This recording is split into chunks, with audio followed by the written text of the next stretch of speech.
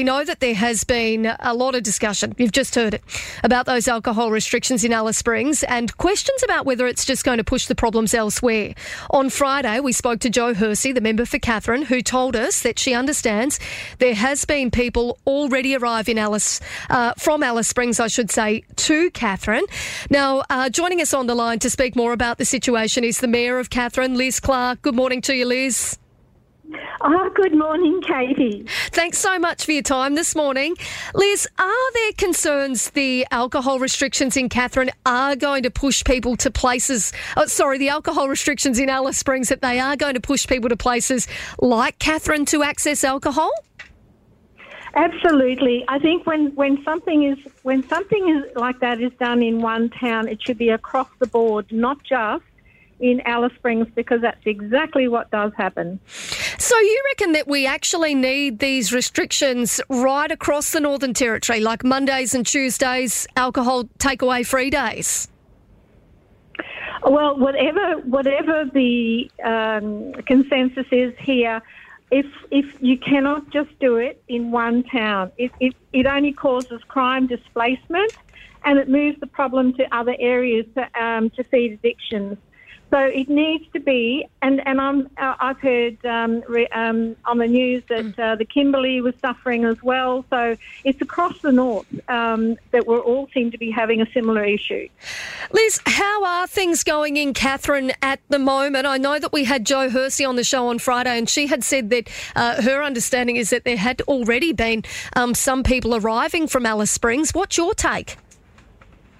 Well, we certainly haven't slowed up on the crime rate. The crime is very similar to Alice Springs. The people of Katherine have reached their tolerance point, and remedies do definitely need to be applied territory-wide, because we need to find the root cause. Why is this happening suddenly now and increasing across the territory?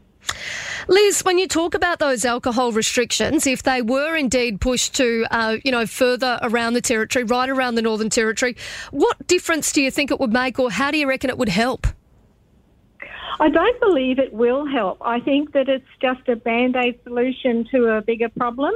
We need to find the root cause of why it's happening. Why do we have young people out in the streets now?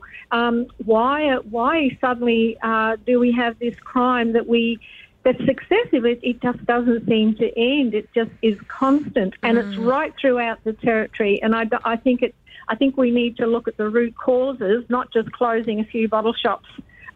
Because we also have, there's also drugs and that out in the streets. But we need to look at the root causes, not just closing the bottle-os and thinking that's going to help. That's been the interesting thing, hasn't it, Liz? Obviously Alice Springs is in dire need of additional support, but the fact is that we've got issues right around the Northern Territory, and I did note even at the beginning of last week when the crime stats had come out that it did show that there'd been quite the increase in Katherine too. Absolutely. We need to address the key issues of addiction to alcohol, youth crime and domestic violence. It's no longer acceptable just to close a couple of bottle shops and think that that's going to fix the problem. It is a major problem throughout the territory. We need to look at the root causes of this problem. Yeah.